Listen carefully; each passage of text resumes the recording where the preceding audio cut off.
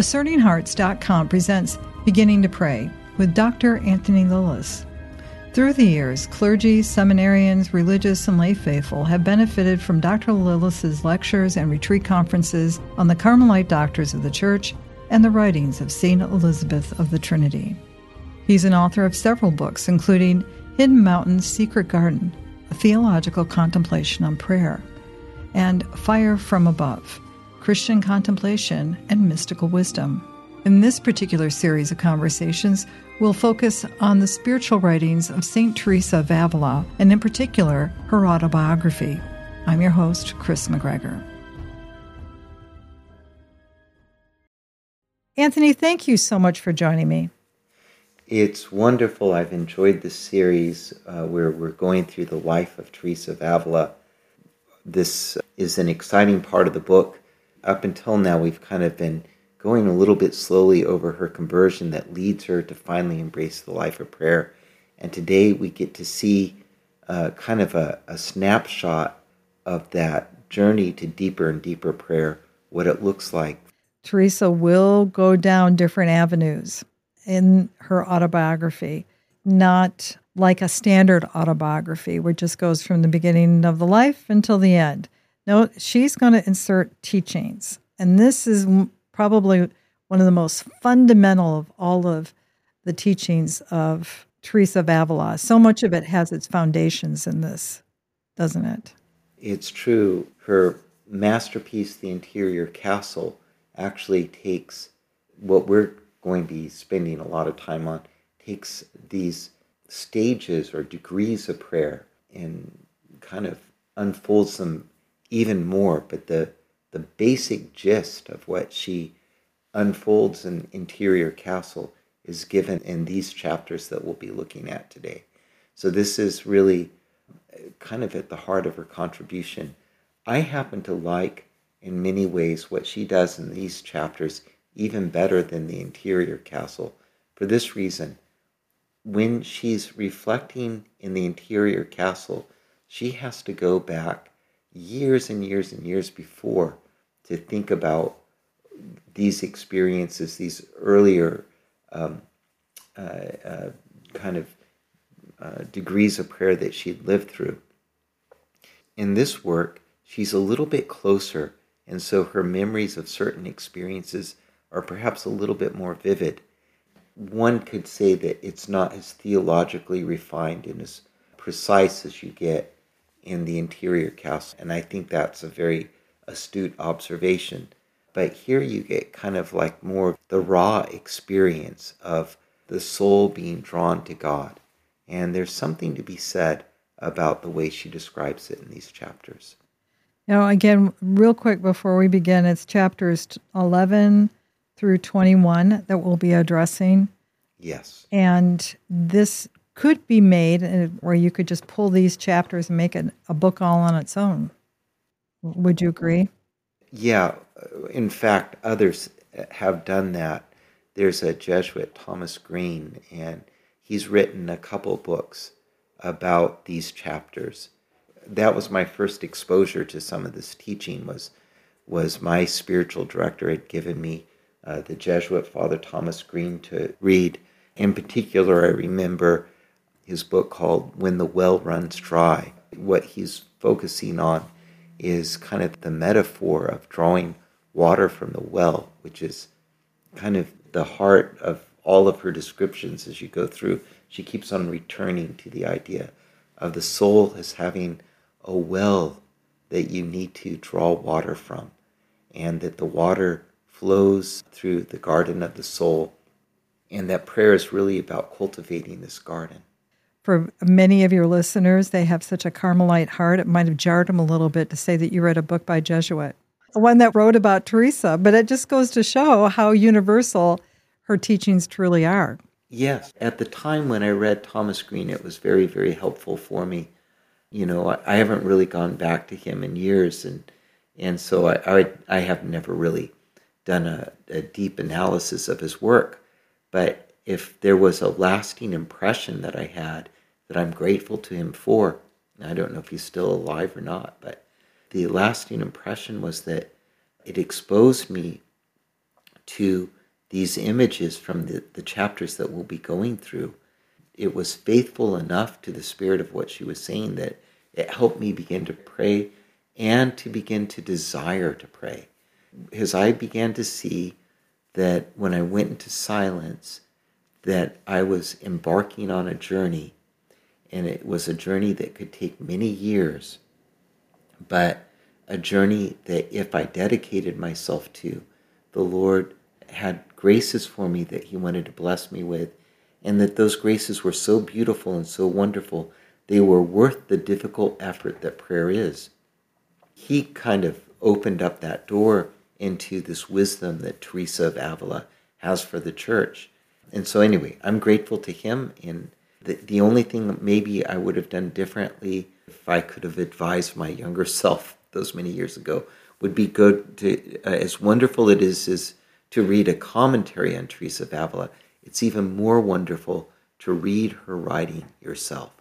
Allow you to experience her wisdom more directly. Then what other people have to say about her is a blessing, but I encourage all of our listeners to open up the life and to read the life. Read the Interior Castle too, and read The Way of Perfection. We've done commentary on these works here at Discerning Hearts, and the commentary meant to stir people to actually read the readings themselves, go to the source, because this is an important gift for the church. Well, let's begin then. Where should we start? Just at the end of 10, just to go back, one of the things that she does there is she introduces the idea that there are experiences in prayer that are pure gifts, and you can dispose yourself to receive them. There's certain things that you can't self-generate in prayer. To try to help us receive that, she describes it in terms of a tier. She started 10 with the idea that we can have this awareness of God's presence, and we can do certain practices to help us be more aware of his presence, but that really his presence to us is a gift. She does something kind of amazing, just by way of review. This presence, you're aware at once that the presence is in you, but also that you are in the presence of God, and that it's a personal presence so beautiful and so wonderful that if you turn your heart towards it, the proper value response, that the thing that happens in your heart is you are overcome even to tears over just how beautifully you're loved. When she describes this, she's setting up to introduce to us an analogy that she develops from chapter 11 through chapter 22, so over 11 chapters, and it pertains to the tear that she describes. She begins in chapter 11 with the idea that there's this well inside your heart that has water in it. And this is the you could speak of tears. The Desert Fathers, they said that when we were baptized, all of our original sin, our sins were completely forgiven. But as you go through life, there's a second baptism, and this is the baptism of your tears for the sin and brokenness in your own life and the sin and brokenness of the whole world. There is the beauty of God's immeasurable and inexhaustible love. As the beauty of his presence dawns on you, and as you are moved to compunction before that, it draws you deep into prayer. It draws you deeper into this presence that she's described, the presence of God in you and you in God. You could call it a double envelopment. What she goes on to do with this beautiful response of the heart to the presence of God, beginning in 11, she begins to, well, why is spending time allowing God's beauty to touch us so much that we begin to weep, if not with visible tears, at least deep movements of affection and devotion of heart? Why is it important for this to happen to us? And she said, well, it's like drawing water from the well. You have this well in your heart with these deep movements of affection towards God that he's stirred up. His presence has evoked this. You haven't really done anything except disposed yourself, made yourself vulnerable. And he's stirred up this deep water in your soul, these deep affections.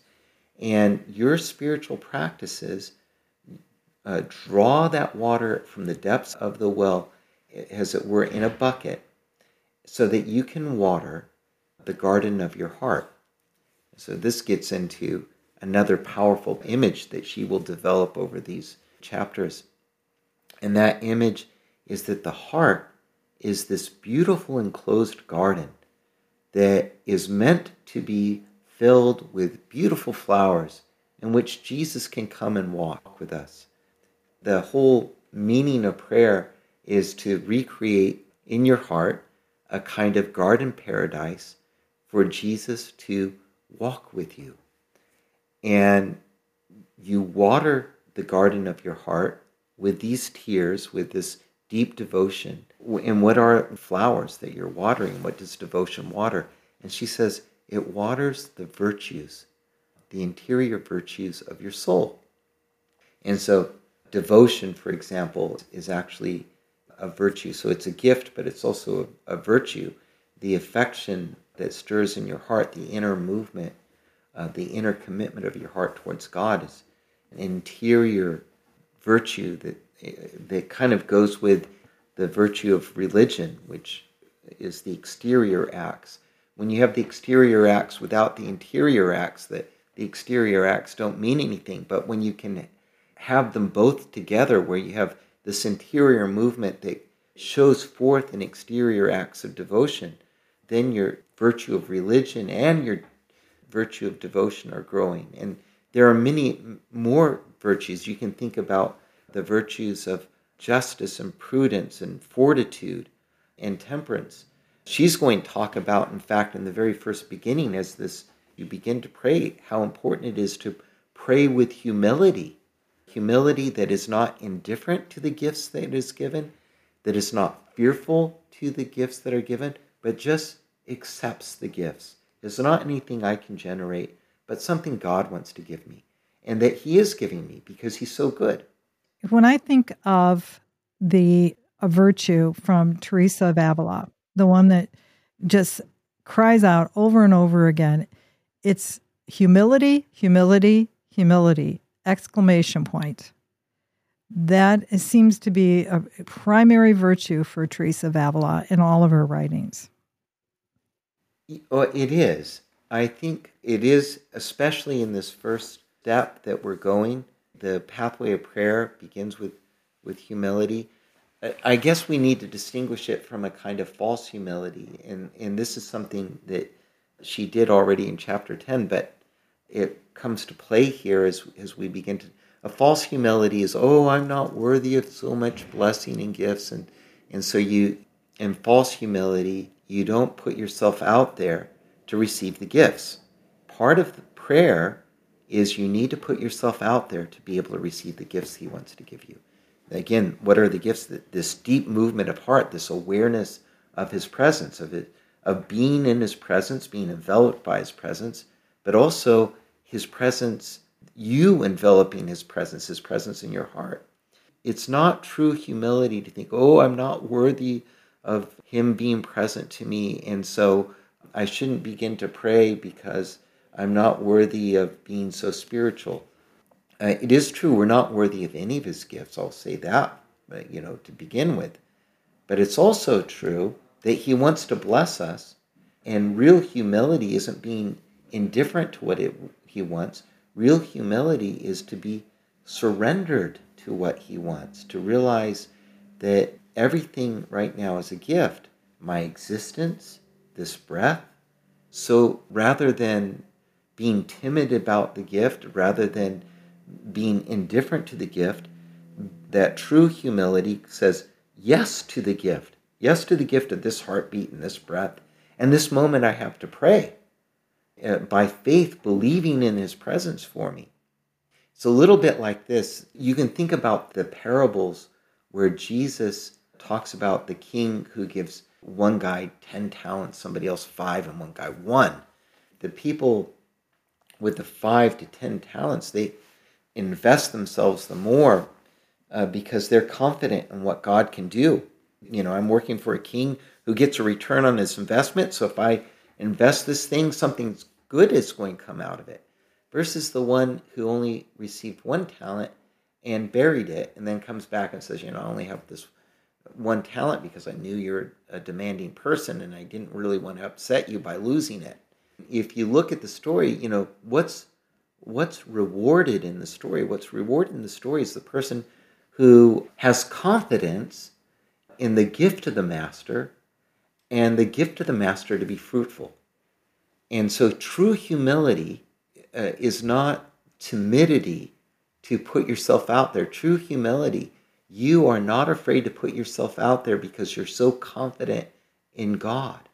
True humility, you're ready to be blessed by him because you know that the fruitfulness doesn't really come from yourself and your own cleverness.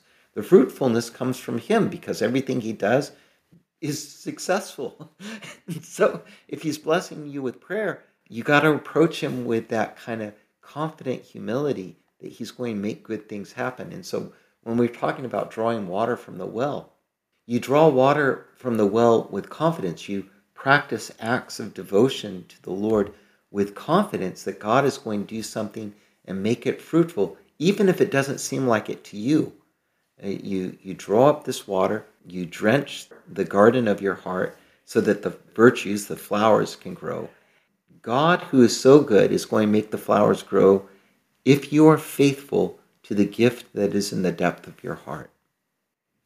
Beautiful. So what's the next aspect that we encounter as we proceed in the chapters? As you begin this, probably 2 things to kind of, as you go through it, as you're reading these chapters, you notice that I've spent a little bit of time with the water in the well. And well, in the beginning, it's kind of arduous to draw water from the well. It's arduous to draw the devotion that you have. Even though it's a gift from God, he seems to want you to exert yourself. And so along with the humility and confidence with which we draw the water, there's also a kind of determination that's required. As you get determined in the practices of prayer that you have, what begins to happen is you notice that your practices become more and more simple. So in the beginning of the spiritual life, it's very normal as you become spiritually awake to be drawn to a lot of different vocal prayers and different kinds of devotions. And you exercise your soul with prayers. Right now I'm thinking of, in addition to the rosary, there's Saint Faustina Kowalska's devotion to divine mercy, all the practices that she encourages. There's the practices encouraged by Elizabeth Kindelman, who's Cardinal Archbishop in Hungary, is thinking of advancing her cause. She'll be a great saint someday. And so people get drawn to these different kinds of devotion, and there's nothing wrong with those. It's absolutely wonderful. There's Vatican II has recommended scripture reading for those who follow apparitions at places like Medjugorje. Daily scripture reading is important. Lourdes and Fatima and more contemporary apparitions have called people to pray the rosary. All of these wonderful devotions are very vocal. You get started and you immerse yourself in all of them. And in the beginning of your spiritual life, you feel like you're a kid in the candy shop because there's so many things you can do. And as you do them with devotion, you have these beautiful movements of heart. And all of this is drawing water from the well. One of the things you notice, though, is as you do this, you become more and more, your heart is drawn to rest in the presence of the Lord. Your powers are recollected. You're able to recollect them a lot easier. You're not as easily distracted by other things going on in your life. You immediately want to be in the presence of the Lord. And your heart is very moved by his presence quite easily. You have these vocal prayers that involve meditation. Usually you're meditating on the wonderful works that God has done in the world, done in salvation history. This is where scripture reading and the rosary is very, very helpful. You are moved by the mere fact of his presence is another work that God does. And as you turn your heart to him, you think how wonderful it is that he's so present to you. These are wonderful things to turn your heart to. But what begins to happen then is you are drawn by these vocal prayers and by the meditations they involve.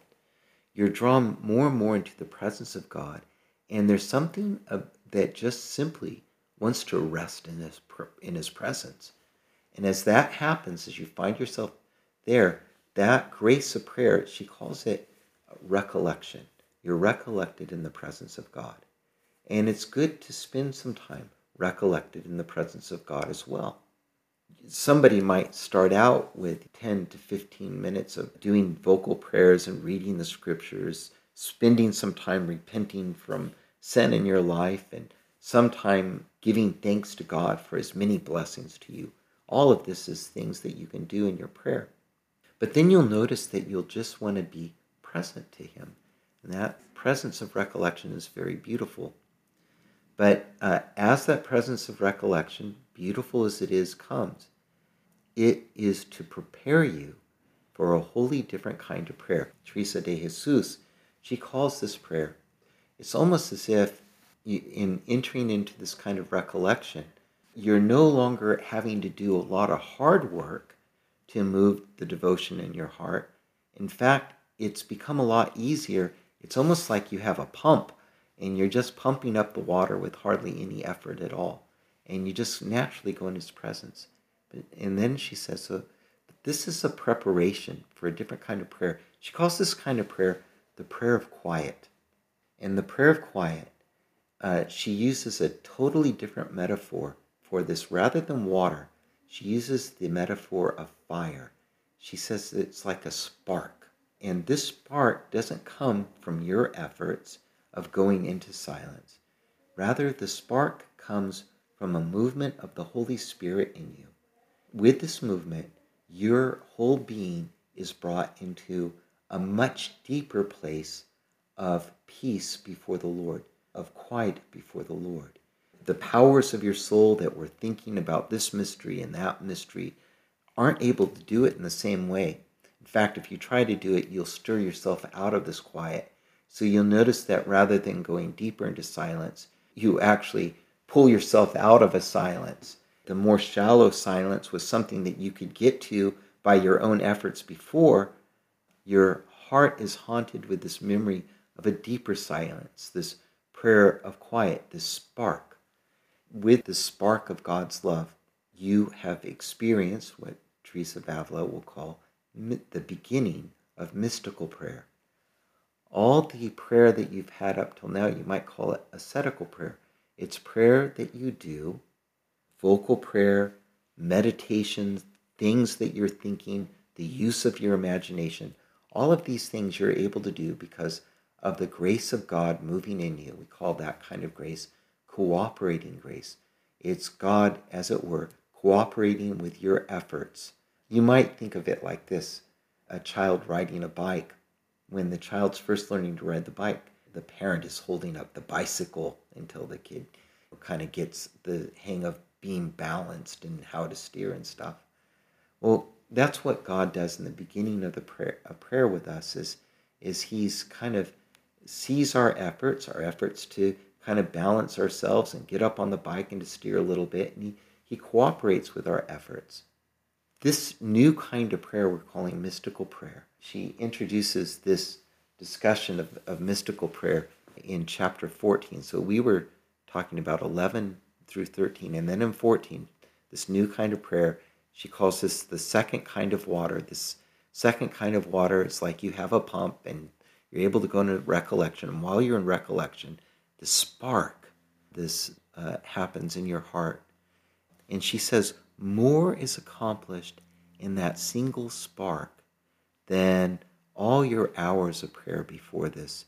All your other efforts could never produce the fruit help the flowers grow as much as this one spark of prayer.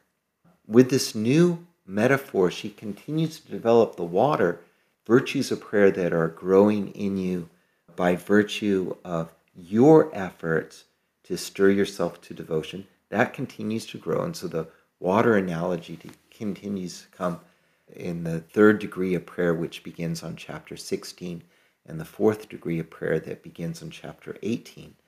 The water develops, it goes from having to pump up water to the water, the devotion flows through your heart as if through a canal system. God just lets it flow through the heart. And that's the result of this contemplative mystical grace called prayer of quiet. It continues to grow. It goes from a spark, it becomes like a tongue of fire, a flame in you. And then finally, in the fourth degree of prayer, beginning in chapter 18, that little tongue of fire becomes, as it were, like a bonfire. It just burns brightly and warmly in the heart. And the water, rather than a canal system, the water, it comes down in kind of like a rainstorm. Sheets of rain come down. So devotion becomes more and more not something that you're stirring up as much as a gift that you're receiving. And God's fiery presence in you becomes more and more intense and extensive in your heart. Its intensity and extensiveness begins to flow into all of your intellect, your memory, your imagination, your affections in a more powerful and deeper way. We'll return to Beginning to Pray with Dr. Anthony Lilles in just a moment. Did you know that Discerning Hearts has a free app in which you can find all your favorite Discerning Hearts programming? Father Timothy Gallagher, Dr. Anthony Lilles, Deacon James Keating, Mike Aquilina, Dr. Matthew Bunson, and so many more are found on the Discerning Hearts free app. Did you also know that you can stream Discerning Hearts programming on numerous streaming platforms such as Apple Podcasts, Google Play, iHeartRadio, Pandora, Spotify, Stitcher, TuneIn, and so many more? And did you know that Discerning Hearts also has the YouTube page? Be sure to check out all these different places where you can find Discerning Hearts.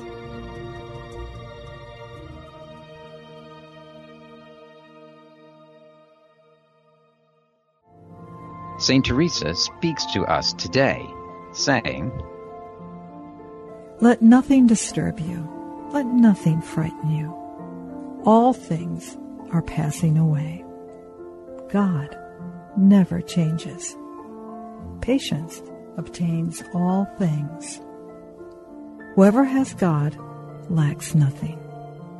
God alone suffices. O God, who through your Spirit raised up Saint Teresa of Jesus to show the Church the way to seek perfection, grant that we may always be nourished by the food of her heavenly teaching and fired with longing for true holiness. Through our Lord Jesus Christ, your Son, who lives and reigns with you in the unity of the Holy Spirit, one God, forever and ever. Amen. Saint Teresa, pray for us, that we may become worthy of the promises of Jesus Christ. Amen. Discerning Hearts provides content dedicated to those on the spiritual journey. To continue production of these podcasts, prayers, and more, go to discerninghearts.com and click the donate link found there, or inside the free Discerning Hearts app to make your donation. Thanks, and God bless. We now return to Beginning to Pray with Dr. Anthony Lilles.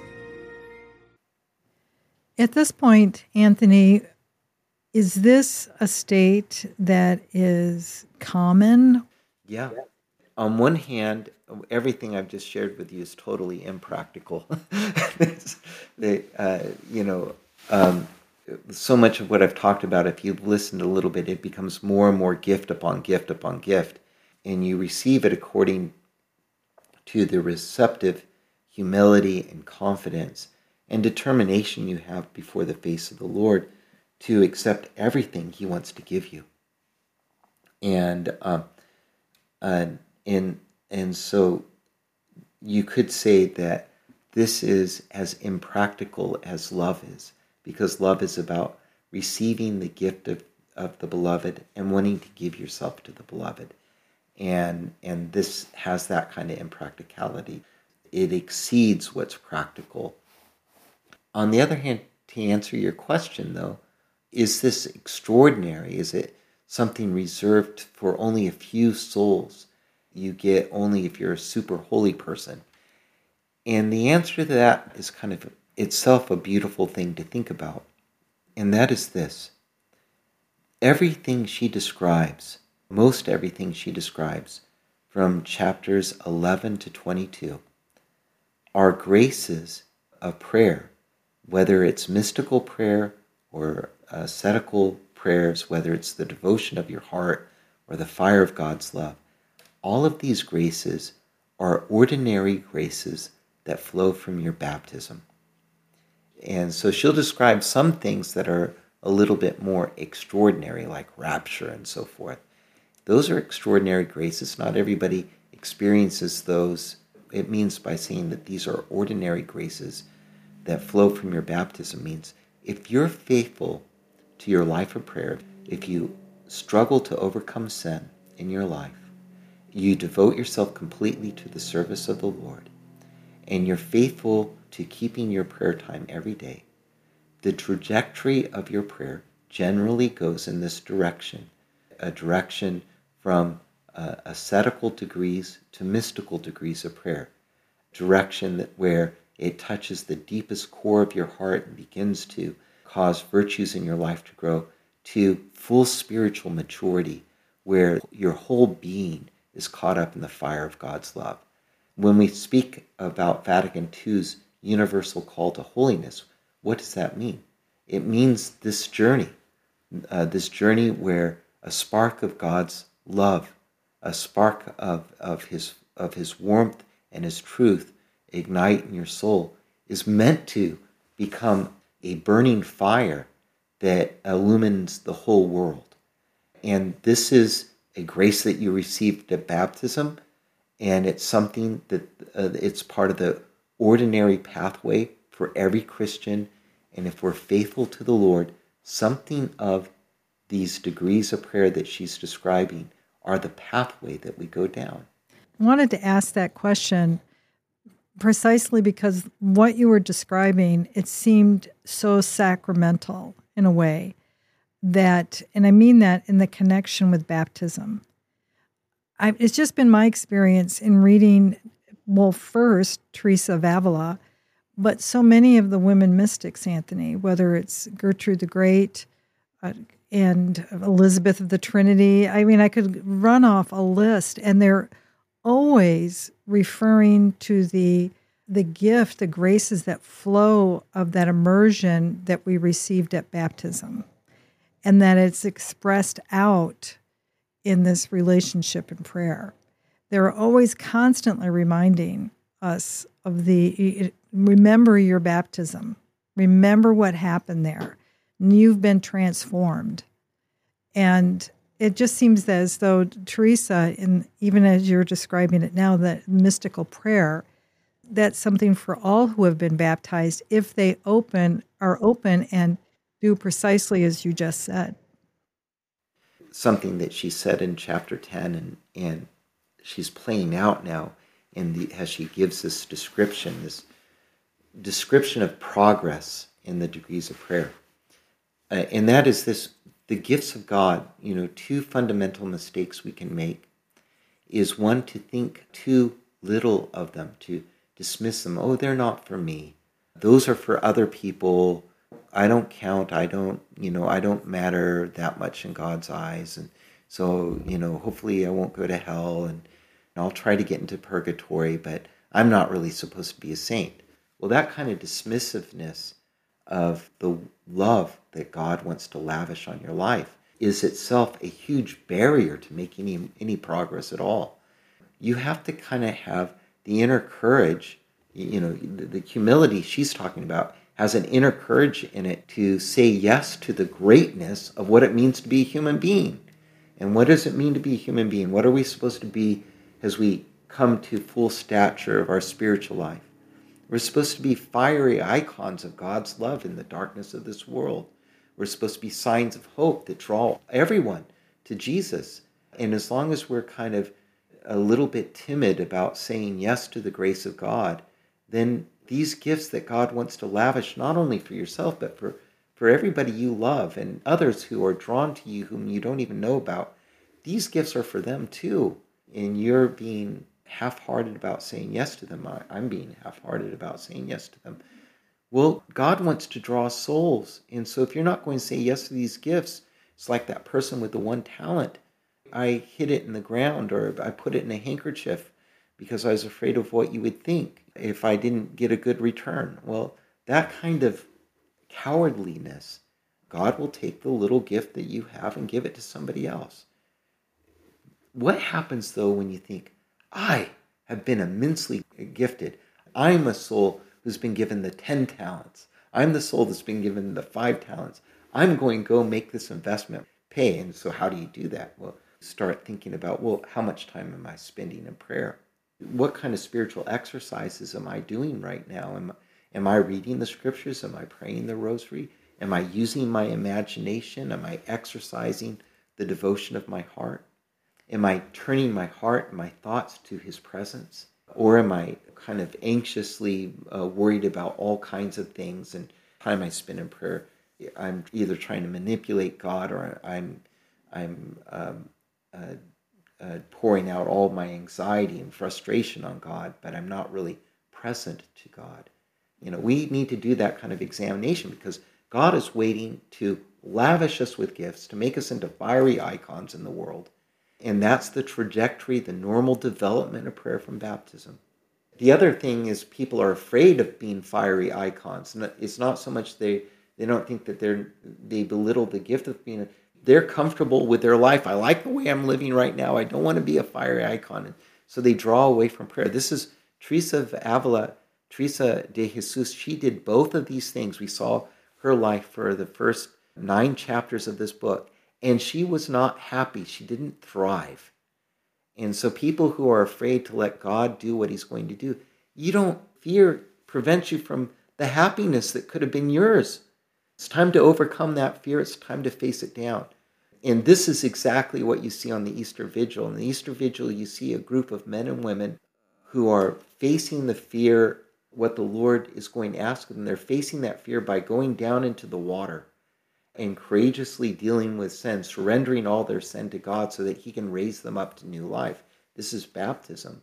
And what's leading them? The fire, we have the Easter fire, and then we have the Christ candle that's dipped into the baptismal water, and then they're given candles, that little flame of love, the spark and the water that Teresa of Avila talks about, the baptismal font and the Christ candle that is part of our Easter Vigil. Chris, you're so right to associate these things. And the reason why to play that out is all of this illustrates these kind of metaphors, images that kind of confirm liturgical signs and confirming them. These are ordinary graces. This is the way we're supposed to go. This is the maturity we're supposed to strive for. Yeah, there's something, if you don't mind me adding this too, as you were speaking, when we really think about the transformative nature, the ontological reality of what happens in our baptism, we're really born into faith, born into relationship. And I couldn't help but think of my own experience, if you don't mind me adding this, of just becoming a mother. There is nothing like, at least for me, when I gave birth to my children. The moment, you go through the process of the birth, and then the child is brought, the experience of the child, and then holding the child, there's a relationship that changes you forever. And the bond and the desire to be with them and the love, like, at least for me, it was like nothing I've ever experienced, and it changed me forever. And the desire to give to the child as opposed to just, taking and receiving from my husband, which was wonderful, but to just purely give. And I think that's one of the things that, as you are describing, what happens in mystical prayer, it's that you are drawn and the reality of the relationship is made apparent to you. The work of your acts, like you said, riding the bike, we are now being carried like a child is carried by the parent. It's different. I don't know. Do you think that's too much of a leap in my description here? Yeah, well, this is where my analogy of the bicycle, I think it's a good analogy for the beginning of prayer when you're talking about God cooperating with our efforts. But when you talk about being carried by God, now it's not so much God cooperating with your efforts. It's a new kind of grace. We call that operative. Or the first kind of grace is cooperative. An operative grace is where God takes the initiative and he carries you where he's going to carry you.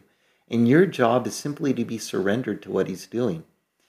When you were on the bicycle, when you were learning how to pray, you had to make effort. You had to take initiative. You had to be determined. You had to wake up in the morning and spend that time in prayer, even when it seemed like nothing was going on. And you just trusted, surrendering your every thought to Jesus, reading the scriptures, pondering his life, pondering how he's been present in your own life, searching your memories for his presence, especially those memories where he seemed most absent, looking for him, letting him heal wounds of your soul, wounds from things you've done and wounds from things that have happened to you, and believing in his love for you. All of this is part of what happens in prayer.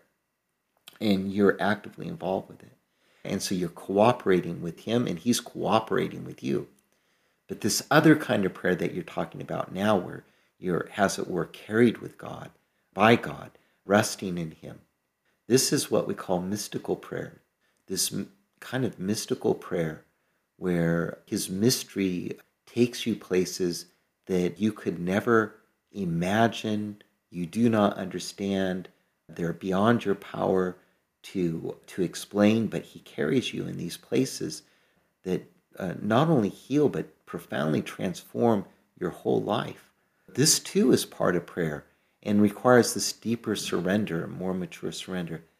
The only thing I would add to it that I think is another part, on one hand, the analogy of being born in grace, that this mystical prayer, the mystical life is akin to baptism because you're born again in the Spirit. It's very true. You're born into the mystery of God. The other thing that happens, though, is the mystery of God is born in you. The mystery of God unfolds in the depths of who you are. And as the mystery of God unfolds in the depths of who you are, in the deepest substance of your soul, you find yourself aching to do something beautiful for him, to do something wonderful for him because you feel so wonderfully loved. You want to return the goodness that you have been given. And so part of spiritual maturity, as you get into these deeper and deeper mystical graces, they go from the prayer of quiet to another kind of prayer she calls sleep of the faculties, which is an even deeper silence than the prayer of quiet is. And the sleep of the faculties is the beginning of a prayer of union. And then she'll talk about mystical marriage and transforming union. And these kind of prayers where God's acting in your soul and where your soul is acting in God, you can't, there's a distinction, but it's like a dance that's so closely and intense together, you can't distinguish one from the other. And in that spiritual maturity, God is doing great things in you, and you, out of pure love for God, are doing something beautiful for him, showing forth his glory in the world in manifold ways. And so on one hand, you've been given birth to, and you have this indelible, beautiful relationship with the Lord. And on the other hand, because of that relationship, you entered into a new relationship with everything he's doing in the world. What's the danger, Anthony? What's the thing that should be guarded in the heart of the soul?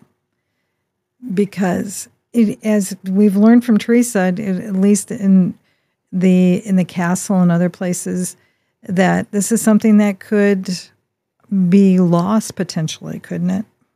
Danger, I suppose there's a lot of them, but one of them I think you're referring to now is a kind of self-satisfaction where you think that you've gotten as far as you need to go and you don't need to go any further.